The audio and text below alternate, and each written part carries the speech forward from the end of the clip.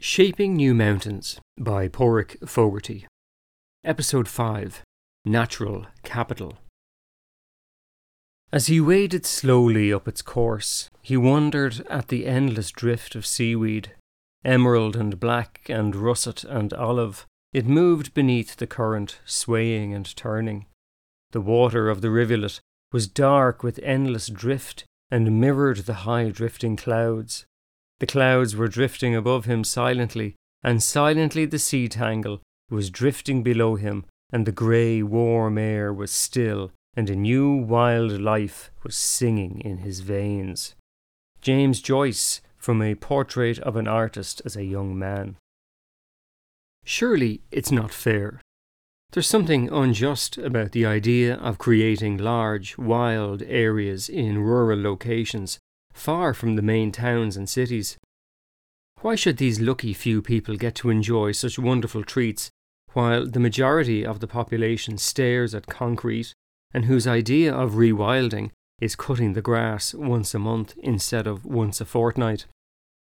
Why should rural communities get all the attention when the majority of the population, 63% of Ireland's population, lives in towns or cities, live nature-depleted lives, commuting long distances in smoggy, congested streets, never hoping for a chance encounter with anything wilder than a blue tit? I live on the edge of Dublin City. I've always felt Dublin wasn't bad in terms of access to green spaces. The Phoenix Park was a childhood playground, and I remember spending summer days catching eels in its streams, or exploring the wilder parts of the Furry Glen, where I could catch a glimpse of jays. More often I'd hear their expletives, a cry that lends the jay its name in Irish on Scraighog Quilla, or the woodland screecher. Many Dubliners live close to one of the canals, one for each side of the city, and each are ribbons of greenery pouring nature into the heart of the city. Yes, there are swans and ducks, but there are also otters and kingfishers, while it's possible to fish for roach and even pike in their relatively clean waters. Dublin is one of the few capital cities with a UNESCO Biosphere Reserve on its doorstep, Dublin Bay, including the unique Bull Island Nature Reserve, with its throngs of wetland birds, seals and unique plant life. There are the rocky outcrops on Howth Head and Killiney Hill, with fragments of oak forest and holdouts for red squirrels. And Dublin is a maritime city. A short boat trip from the harbour town of Howth will bring you to Ireland's Eye, with its puffins, peregrine falcons and swirling colony of gannets. Even on O'Connell Bridge in the heart of the city, people can enjoy feeding the herring gulls and black-backed gulls. Yes, gulls are popular with headline writers who like to portray them as marauding adolescents, but for many city dwellers they are the only contact with nature they have, and many love their company. Although not tame, in the city you can get close enough to them to appreciate their impressive size and their handsome plumage. Further out on the bay, near the iconic Poolbeg chimneys, Birdwatch Ireland and Dublin Port have set up nesting pontoons for Arctic terns, an elegant seabird which undergoes epic migrations from the Arctic in the north all the way to the Antarctic in the south. They're easy to spot from the ferry on the way to Holyhead, or from the walkway out to the Poolbeg Lighthouse. Whole books have been written about the wildlife of Dublin, and material is not hard to find. But here's a question. Does nature survive in Dublin despite our best efforts, or because of them?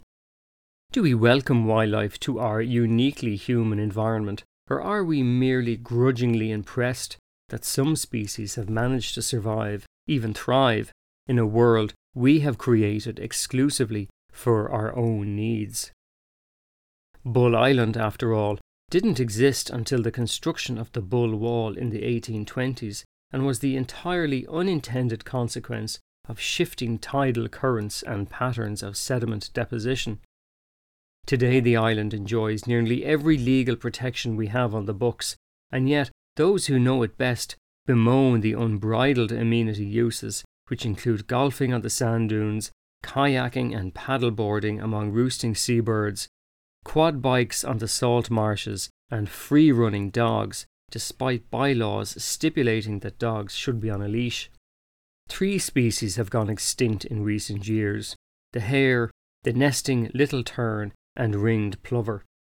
A new visitor centre is planned, which is designed to bring more people to the already heavily used island. During the coronavirus lockdown in early 2020, the ringed plover was reported to have returned to its historic nesting sites, but without greater control of disturbance, this effect is not likely to be repeated in 2021. The coastal promontories of Howth and Bray, despite being protected areas, are nearly annually burnt to the soil as a result of carelessness or downright vandalism. Dublin Bay, once home to oyster reefs and vibrant marine life, is now virtually devoid of fish, while the undertreated effluent of 2 million people discharges to a chronically polluted estuary. Overflows and accidental releases of raw sewage can make the bay's beaches unswimmable. Dublin sits at the foot of the largest expanse of uplands in Ireland, stretching from Tallaght and Sandyford in the southern suburbs all the way to Carlow and Wexford, and yet the vast bulk of this is made up of nature-free conifer plantations or sheep ranches. Even the Phoenix Park is dominated by non-native trees and vast expanses of species-poor grasslands. Dubliners are rightly proud of the park and are quick to tell visitors that it's the largest enclosed urban park in Europe. At a shade over 7 square kilometres, it's certainly big, 5 times that of London's Hyde Park and twice that of New York's Central Park. I can also attest that despite the crowds at the zoo, the throngs which descend for music concerts, or the annual Bloom in the Park trade fair, it is easy to find a quiet spot to lie in the grass on a summer's day. The eels are gone, but it's still possible to hear the jay screeching in stands of old oaks. No, we don't really make an effort to make our city wildlife friendly. There's a considerable body of evidence about how green spaces are good for our mental health, how they're great at cleaning city air, cooling buildings in summer, and sheltering them from cold winds in winter. Yet, we don't really see the potential, and we have yet to see these green spaces as essential infrastructure, just as important as the sewers, the electricity ducts, or the roads. 17 times bigger than the Phoenix Park is Rio de Janeiro's Pedra Branca State Park, which harbours a chunk of Atlantic rainforest, a biodiversity hotspot with 338 species of bird and 51 species of mammal. According to Wikipedia, it has 40 park rangers and Brazil's first environmental police unit. 12.5 times bigger than the Phoenix Park is Sanjay Gandhi National Park in Mumbai, India. The park is home to a small population of leopards, which are known to make forays outside the confines of the park into the city streets themselves. Scary? A 2018 study found that the leopards were helping to control the city's population of rabid wild dogs, saving the local authority money and possibly saving up to 90 lives a year. Even in Europe, the expansive Bymarka on the edge of Trondheim in Norway extends over 80 square kilometres, 11.5 times the size of the Phoenix Park. It is a swathe of pine and fir forest, with lakes, bogs and swamps, as well as good numbers of moose, beaver, roe deer, and even what is believed to be Norway's oldest wolverine at 18 years old. Bymarka is a place I know well, as it's the home of my in-laws and a place I have been visiting for over 20 years. In winter, the people of Trondheim ski along its snowy tracks, some of which are even gently lit at night. In summer there's swimming in the lakes, while autumn is a time for picking mushrooms and blueberries. Good public transport and a network of hiking trails make the forest accessible to all. So accessible, in fact, that many forest kindergartens operate in it. Children here spend nearly all of their day in the forest. There's no commercial extraction of timber, and so the place feels wild and natural, even if its bears and wolves are still missing. The town's forest, as Bymarka translates from Norwegian, is less than half the size of the Wicklow Mountains National Park. Yet, unlike the Wicklow Mountains, it's full of nature. What if we stopped looking at Dublin as a place exclusively for people, letting some nature creep in under the door, but instead flung the gates open wide to bring wild nature right into our streets and parks? There's a point along the path leading through Ticknock Forest Park, just 5 minutes from Dublin's perpetually congested M50 motorway that commands a sweeping view of the capital. Late on a summer's evening in July 2019, the air is damp from a recent downpour, but the light is soft on the buildings in the city centre, casting a glancing glow on the Silvery Bay and the Hill of Howth far to the north. It's my first time to visit Ticknock, one of a series of commercial forestry plantations strung along the low hills south of the city. But I am here on this evening to meet with Ciarán Fallon, who is the director of Coillte Nature, the state forestry company and the country's largest landowner. Ciarán was a Green Party councillor from 2004 to 2008, but later moved to Coillte as Director of Stewardship in 2012. He is an affable humour when we meet, and why wouldn't he be? His employer has recently announced the creation of a new unit within the company to be known as Coillte Nature. It may end up like a bad bank for commercial forestry, a NAMA for trees, if you will, where poorly performing plantations can find a home without bringing down the books. It makes perfect sense. About 1/3 of Coilte's plantations have little or no commercial value, with many of these in areas with high scenic, amenity and wildlife potential. In 2017, Ticknock, along with a number of other plantations in the Dublin foothills which are profitable from a timber perspective, were due to be clear-felled, but opposition from the Green Party and amenity interest groups managed to halt the plans. Coillte Nature has now developed a vision to convert all of these areas into native woodlands. It's incredibly exciting, Ciarán enthuses. We've only ever thought of these places as commercial entities. The only value we've put on them is in the timber when it is all clear-felled away. But over 200,000 people come to this place every year to enjoy the outdoors. The value of that never appeared on our books. The opposition to clear-felling back in 2017 forced a rethink. Now we can imagine transforming all of these plantations into permanent broadleaved woodlands. It's going to be a stunning amenity for Dubliners in the decades ahead, Ciarán says. Indeed, the popularity of the area is testament to people's pent-up longing for contact with nature. The 200,000 people who visit Ticknock do not get to see much nature. Nearly all of the trees are homogeneous blocks of dark conifers. But for now this will have to do. It's a plywood imitation replica of nature, but one which nevertheless provides relief from the angular tedium of the suburbs. But now we have a new vision, one which finally recognises that an immense native woodland on the doorstep of over 1 million people will be of considerably more value than clear-felled pulp. We look down over the city. The expanse of the Phoenix Park can be seen to the west, the Liffey behind its quay walls winding its way to the bay, and the North Bull Island spreading north of its mother wall. The landscapes are always changing.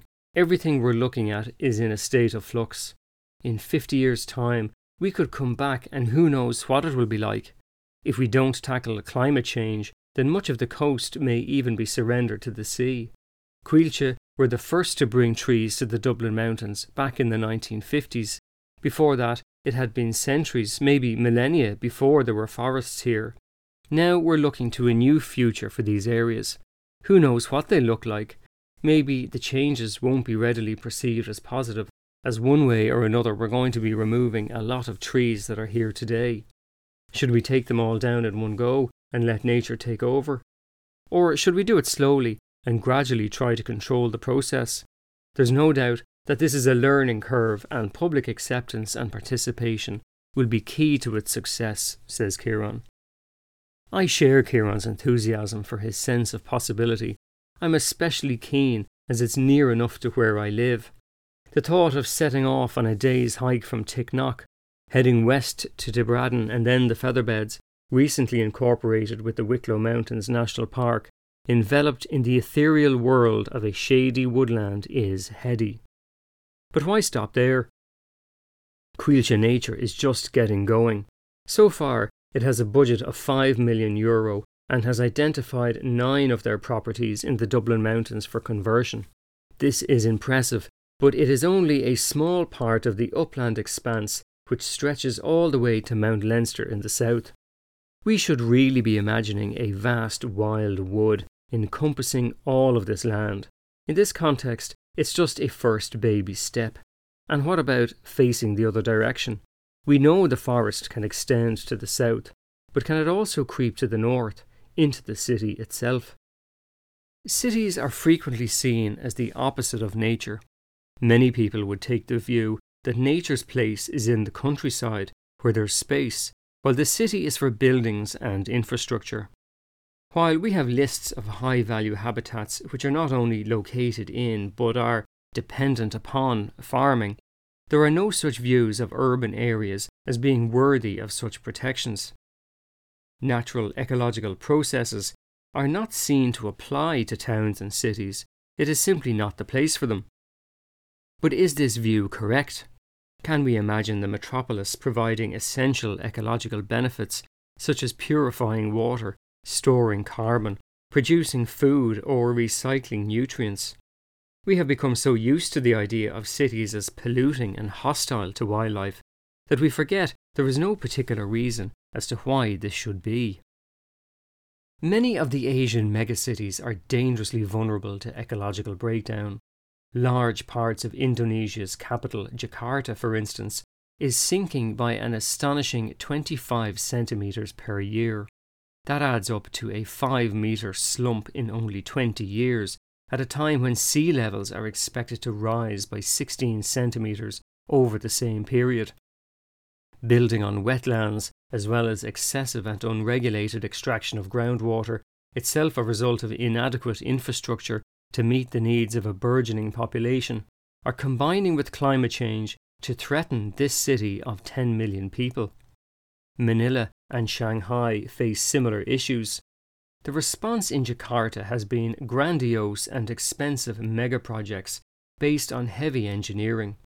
Following a devastating flood in 2013, the Indonesian government earmarked a whopping $40 billion to build a 25-kilometre seawall and a string of 17 artificial islands to seal off Jakarta Bay.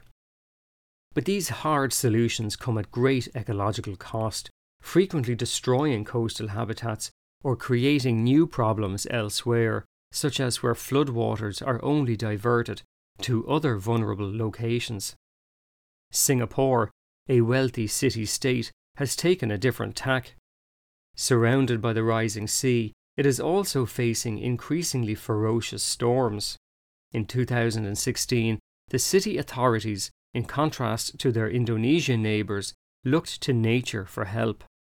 Between 2010 and 2018, they completed 75 projects creating wetlands and opening up canals to provide natural storage areas for floodwaters.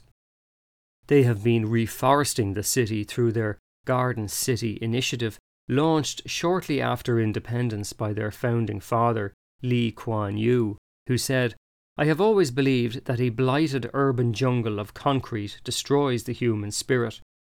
We need the greenery of nature to lift our spirits." Today, nearly 10% of Singapore is protected for nature conservation. These reserves are linked up through a network of 180 kilometres of nature ways and 200 hectares of green space on the roofs of skyscrapers and other buildings. The city's ecological approach to planning has saved it money, provides more reliable water for its citizens, has helped to attract jobs and investment, has created a pleasant place to live for families, and is now a model for other cities across Asia which are facing similar issues. Closer to home, London officially became the first national park city in 2019, claiming to want more birdsong, ultimate frisbee, hill rolling, tree climbing, cycling, hedgehogs, volunteering, sharing, outdoor play, kayaking, clean air, otters, greener streets, outdoor learning, ball games, outdoor art and hilltop dancing in the city. This was the brainchild of National Geographic explorer Daniel Raven Ellison, who told that magazine in 2019 that 1 in 7 children has not visited a green space in the past year. I am talking about a cultural shift and challenging people's notions of what their relationship with nature should be like. I found it hard to decipher what exactly is behind the designation. The website produced for the project does not cite a budget or whether the city authorities are to undertake any actual projects. There's advice for how local communities can get involved, and there's also a National Park City Foundation, which will coordinate activities. Too often, and we've seen it in Dublin, announcements which are high on branding but low on specific objectives amount to little more than greenwashing. It's crucial to involve local communities, but this must be met with top-down support for initiatives, including funding, expertise and, if required, enforcement of rules. There's no doubt that it's a bold vision, one which can transform how we see nature in urban spaces, but time will tell whether it produces measurable results. I discussed this with Nessa Hurrigan, then a Green Party councillor for the Cabra-Glasnevin local electoral area in North Dublin, and subsequently elected as a TD.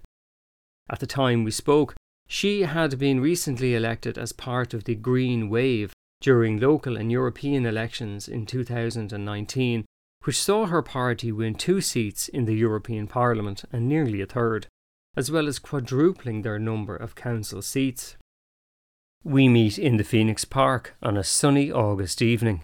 Behind us lies the 40 acres, a vast open space usually inhabited by herds of fallow deer, but occasionally taken up by papal audiences, such as the one that saw 1 million people throng to hear Pope John Paul II in 1979. In front of us lies a steep valley which descends into the Furry Glen, a quiet pond with water birds and fringed with mature trees.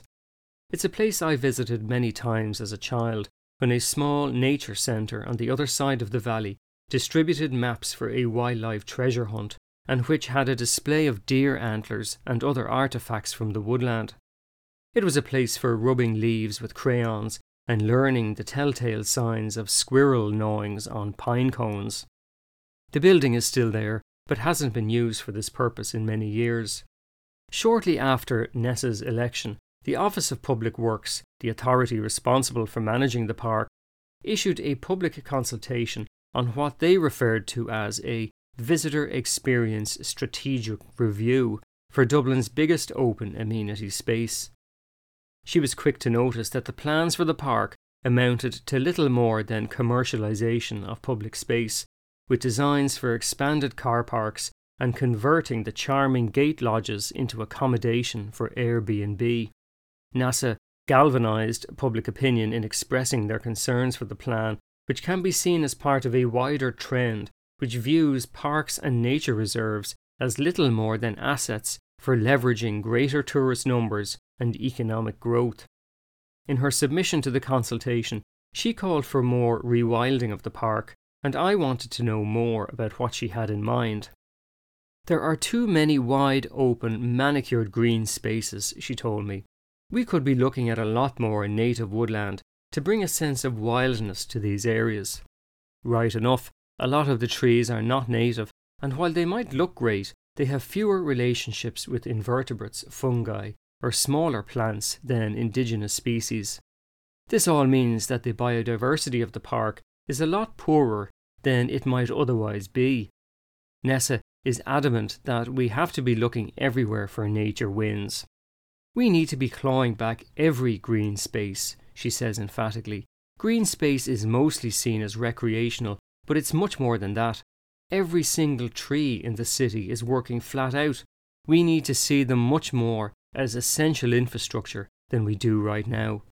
Indeed, the Dublin City Tree Strategy, published by the Council, lists all the things that city trees do, including landscape screening to enhance aesthetics, storing carbon, saving energy by regulating temperatures around buildings, improving air quality, cleaning rainwater runoff, and slowing its flow off hard surfaces, improving social cohesion, reducing recovery time from illness and injury, and even bringing down crime rates. The strategy acknowledges that, unlike most human-built infrastructure, the value of trees increases with time. It points out that there are an estimated 60,000 street trees and an additional 40,000 trees in parks across Dublin, while overall it is estimated that the tree canopy covers 10% of Dublin City. This, says Nessa, is average at best. Right enough, it is half as much as Cork, while in Stockholm it's nearly 60%. The other noticeable thing about trees in Dublin is what NASA calls a green apartheid. This is the almost linear correlation between wealth and tree cover. Take a visit to Wellington Road in Ballsbridge, Dublin 4, one of Dublin's wealthiest neighbourhoods, and you'll notice that it's practically forested. The red-bricked mansions are barely visible in summer behind the leafy curtains of foliage.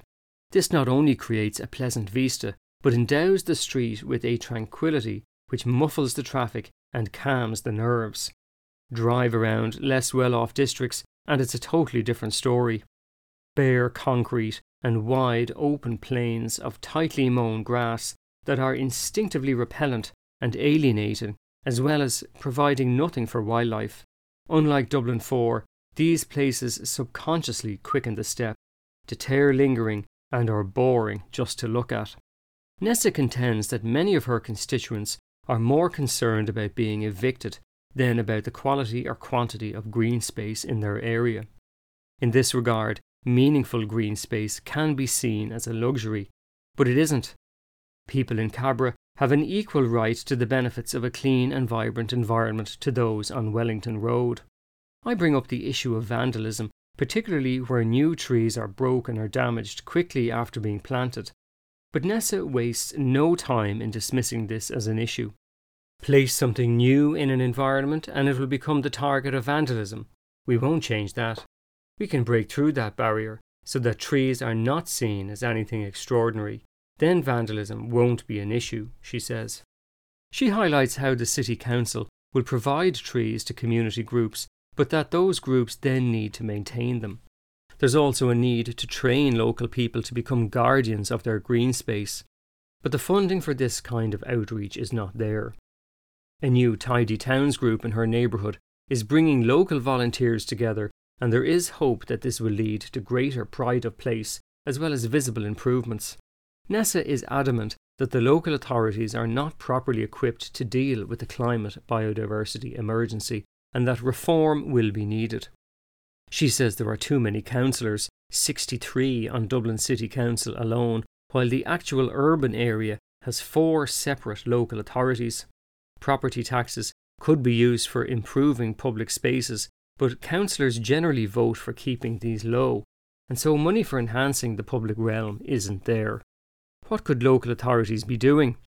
Mary Ann Harris is the Senior Executive Parks Superintendent and Manager of Biodiversity for Dublin City Council.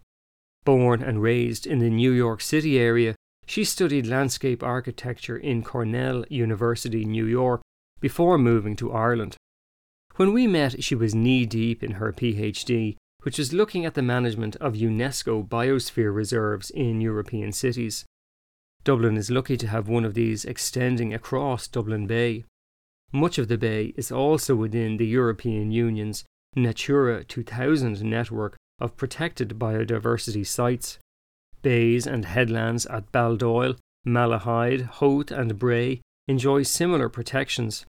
The city also has a small number of sites which were identified for protection in the 1970s, like the valleys of the Liffey and the Dodder rivers, but the actual legal statutes were never forthcoming. The lines on the maps remain, and if nothing else, this highlights their presence to other would-be land users. Unlike other countries, such as the UK, local authorities have no ability to create their own nature reserves or protected areas. So the lack of even lines on maps can be disastrous. In September 2019, a small wetland in Tallaght, within the South Dublin County Council area, was buried underneath nearly 2 metres of dumped spoil, something which was undertaken by the County Council itself. Earlier in the year, the wetland had been surveyed by the Herpetological Society of Ireland, and its science officer, Collie Ennis, described the place as a gem, with abundant frogs, newts, invertebrates and bats. The council had been supportive of its protection, but it seems nobody told the drainage department before they went out with their diggers. Lines on maps. So far, the apex of conservation achievement in Ireland do provide some protection, but we have to start realising the far greater value from these places through actual management and wardening. Marianne goes further. She thinks these places also need buffer zones, as exist for the Dublin Bay Biosphere Reserve, and we need to be measuring the effectiveness of protected areas. Are they doing what they're supposed to be doing? We don't know. The protected areas are isolated, and they should be joined up to local areas if we want to get the most from them, she says. She's excoriating of past failures, including how the city lost its red squirrel population by choices which disregard urban biodiversity in national policy. But ultimately, protecting nature will require land acquisitions, something that is expensive and contentious. We can't buy new green space, she says, but she points to a trend in the United States that is seeing what she refers to as unbuilding, chiefly the demolition and return to green space of retail centres which have closed due to online competition. The idea of tearing up concrete to create more green space is not as crazy as it might sound. In fact, it's already being done in cities like Paris, where 3 new parks were created in 2019 in some of the most densely populated parts of the city, and with a collective area the size of the Parc des Princes sports stadium. These are integrating play spaces for children, along with native trees and even wetlands. Parisian city authorities are also investing €5 million in a new linear forest, which is envisaged will hug the busy Périphérique motorway. These initiatives are multifunctional, reducing noise pollution, adapting to climate change, and expanding opportunities for contact with nature in disadvantaged neighbourhoods. Anne Hidalgo is Mayor of Paris and chair of the C40 Coalition of Cities, an organisation dedicated to leading the fight for climate action in the face of state recalcitrance. She told Time magazine in September 2019 that, wherever possible, we are removing asphalt to give space back to nature. Soon, the Eiffel Tower will sit in the middle of a large park. With tree planting programmes, real urban forests will act as lungs for neighbourhoods across the city. The New York Times declared that she has positioned herself prominently among the mayors of the world's premier capitals as an advocate for what she bills as a new and necessary kind of urban landscape. Measures have included closing off the right bank of the River Seine to traffic, transforming a highway in the heart of the city into a pedestrian and cyclist thoroughfare with cafes and greenery, as well as 8,000 other projects which will see nearly 1,000 kilometres of dedicated cycle lanes in a city notorious for its traffic jams and poor air quality. Her approach has not been universally popular, provoking the ire of motorists in particular. There has been disruption and the opposition has been fierce at times, something Madame Hidalgo attributes in part to sexism. Part of it has to do with being a woman, and being a woman that wants to reduce the number of cars meant that I was going to upset lots of men. 2/3 of public transport users are women, she told the New York Times. But the results have been impressive. Car ownership has nearly halved since 2001, while its ranking as a bicycle-friendly city has risen to 8th place in 2019, from 17th in only 2015. In June 2020, Hidalgo was re-elected mayor, while Time magazine declared her among the 100 most influential people of that year. Demand for space in cities is intense, but only our perspective needs to change to see where the opportunities lie. Seen from above, cities like Dublin can seem like expanses of grey, empty space. Roofs have been viewed as of little value except for air conditioning vents and plant rooms. But this is changing as people see the opportunities of converting acres of impermeable roofs to green spaces and even farms. A green roof can serve many purposes, from replicating the amenity value of a park or garden in the sky, to cleaning and slowing the flow of rainwater runoff. The plants chosen can be pollinator friendly and can even attract ground nesting birds. Threatened species of seagulls such as the herring gull and black-backed gull are already nesting in numbers on Dublin rooftops. Blue roofs can be designed with constructed wetlands to store rainwater, which can then be used for flushing toilets, cutting down on water demand and reducing pressure on municipal drainage pipes. Overflows during storms are a frequent cause of pollution in Dublin Bay. The world's largest rooftop farm opened in Paris in 2020, with 14,000 metres squared of fruit and vegetable plots, which are expected to produce 900 kilos of produce every day during high season. When we think about how car sharing and self-driving cars are expected to drastically reduce the numbers of private vehicles on our roads in the coming decades, we can quickly see how the space for safe walking, cycling and greenery becomes available in abundance. Between road space and surface car parking, it is estimated that some cities in the United States devote 50 to 60% of their downtown areas to cars. Even if this figure is likely to be much smaller for a city like Dublin, it clearly demonstrates the phenomenal cost to communities from private car usage. Deaths from traffic accidents and air pollution, noise, congestion, and chronic respiratory conditions would be eliminated. The opportunity cost from not having safe, clean, shared spaces for lingering and moving around is staggering. So staggering that in the future we will surely look back in horror and wonder how we tolerated such unhealthy urban environments. Marianne also highlights the need for cities to look beyond their boundaries.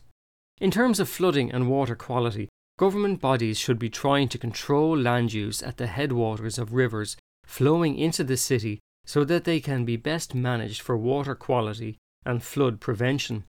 We're spending enormous money at the bottom of the catchment, building walls that are detrimental to biodiversity, but very little in comparison to softer measures upstream. It should be done on a regional basis, but our government structures are very weak at that level, due to the political constructs we reinforce through local parish pump politics. It's all very small, parochial, and short-term, when what we want are sustainable, communal, and long-term decisions for biodiversity and climate change, she tells me. This point was brought into sharp relief in early November 2019, when 600,000 Dubliners were placed on a boil water notice. Water from the treatment plant at Leixlip to the west of the city was contaminated with the harmful microbes Cryptosporidium and Giardia, and according to the media reports at the time, the water was undrinkable due to the lack of certain filters and disinfecting ultraviolet lights at the plant. There was no commentary that I was aware of which asked why water in the River Liffey, upstream of the city, was contaminated with organisms which are products of human and animal waste. Anyone following the course of the Liffey into its headwaters would trace it through a landscape of farms and one-off houses associated with animal runoff and malfunctioning septic tanks, before reaching the Wicklow Mountains, themselves dreadfully degraded from peatland erosion, plantation forestry, sheep grazing and fires. Restoring these landscapes would serve to protect drinking water supply for the city if only we could see the connections. Marianne's office and others like it in the greater Dublin area are doing what they can on the meagre resources they're given. She tells me how they are mapping and restoring urban wetlands, surveying remnant populations of frogs, working with local schools to foster connections with nature, and creating urban woodlands. But getting decision makers to see nature as anything more than a second or third tier issue is a struggle. The Climate Change Action Plan for Dublin, which was published in 2019, recognises that nature-based solutions are critical in climate change adaptation. The city faces some significant climate challenges, including predicted sea level rise of at least a metre by the end of the century, increased storm surges, greater wave height, flooding, and other weather-related pressures. Indeed, some of the maps in the plan are frightening, showing much of the central and eastern portions of the city at risk of inundation. Flood alleviation schemes are likely to swallow much of the budget for climate adaptation programmes. Actions under the plan, which fall under nature-based solutions and which are budgeted, are entirely based on holding workshops and developing strategies. Actual work on the ground, including pilot projects to install green roofs on civic buildings and demonstration sites to showcase nature-based solutions in action, are highlighted as awaiting budget. One positive project that is underway and which is proving the value of nature is along the River Tolka, a shortish river which runs for most of its course through urban parts of North Dublin. It has long been among the most polluted rivers in Ireland, chiefly through a combination of road runoff and what are known as misconnections. Misconnections are where drainage sewers from industrial and housing developments were plugged into the pipe leading to the local river, rather than the one going to the treatment plant at Ringsend. It has meant that industrial discharges, raw sewage, waste from washing machines, dishwashers and showers flows unimpeded into the River Tolka. Near where I live, the river flows through a densely wooded valley before opening into a floodplain that is a haven for wildlife. I have seen kingfishers and otters, while the lack of general access or management lends an area of wild lushness that belies its proximity to the M50 motorway and the sprawling Blanchardstown shopping centre. But the water is foul. It tends to stink like the basin of dirty dishes you didn't get around to before going on 2 weeks' holiday. It is grey and murky. When it washes over the floodplain, it deposits a wave of fertiliser loved by nettles, some of which are nearly 2 metres tall in late summer. In 1999, in response to a particularly foul misconnection near Glasnevin, the City Council installed a specially designed wetland. The idea was to harness the natural ability of microbes to break down the pollutants found in domestic wastewater, using a variety of native plants, including yellow flag iris, willows and bulrushes. The wetland serves to slow the flow of runoff for long enough to allow the bugs to do their work, turning nitrogen and phosphorus into nutrients which can then be taken up by the plants and neutralising harmful bacteria. With no working parts, the wetland requires virtually no maintenance. Instead of roaring pumps and belching emissions, the wetland rings with birdsong and the hum of dragonflies. Work is now underway to address misconnections further upstream, and the Tolka is among 190 priority water bodies across Ireland. This aims to achieve good status by 2021, something which was supposed to have happened by 2015. The Dublin Climate Action Plan identifies how repeated flooding events along the Tolka have swamped homes and businesses in recent years, including November 2000, when nearly a metre of rain fell on the city in one downpour, affecting 250 properties. The Tolka River Valley Greenway is in part a response to this, demonstrating the multifunctionality of green spaces for people and wildlife. Although the river is still terribly polluted, in 2011 Atlantic salmon were spotted in its lower reaches for the first time in over 100 years. Nature, it seems, is ready to forgive our worst transgressions. Reimagining the city should not stop with our rivers, parks and mountains. Dublin has always been a coastal and maritime city, and until relatively recently, fishing boats plied the bay, selling the fruits of the sea at Irishtown and Dunleary. Oyster reefs spread out from Ringsend and Clontarf, but have been totally extirpated. Could they come back? Oyster restoration projects are underway in the UK and the United States, and tentatively even here in Ireland. Nearly everywhere it is tried, it has been successful in protecting the seas with its beds of seagrass, forests of kelp, and natural reefs. We are also tackling climate change, as these habitats are proven to store carbon and reduce the intensity of storm surges. Marine protected areas work. In fact, conservation in general works. This holds just as true in the city as it does in the countryside. In the next episode of Shaping New Mountains, I'll be taking a closer look at the sea, and I'll be imagining what a vast marine protected area along Ulster's Shark coast would look like. I hope you can tune in. Shaping New Mountains is being serialised over 9 episodes in podcast format, as well as on the Irish Wildlife Trust website, where you can find links and other reference material, including the wonderful artwork created for this series by Jacek Maciak and Naomi McBride. Make sure to subscribe to the IWT podcast feed on Spotify, Apple Podcasts, Castbox and SoundCloud, where you can also listen back to previous episodes. And follow the IWT on Facebook, Twitter and Instagram for all the latest updates.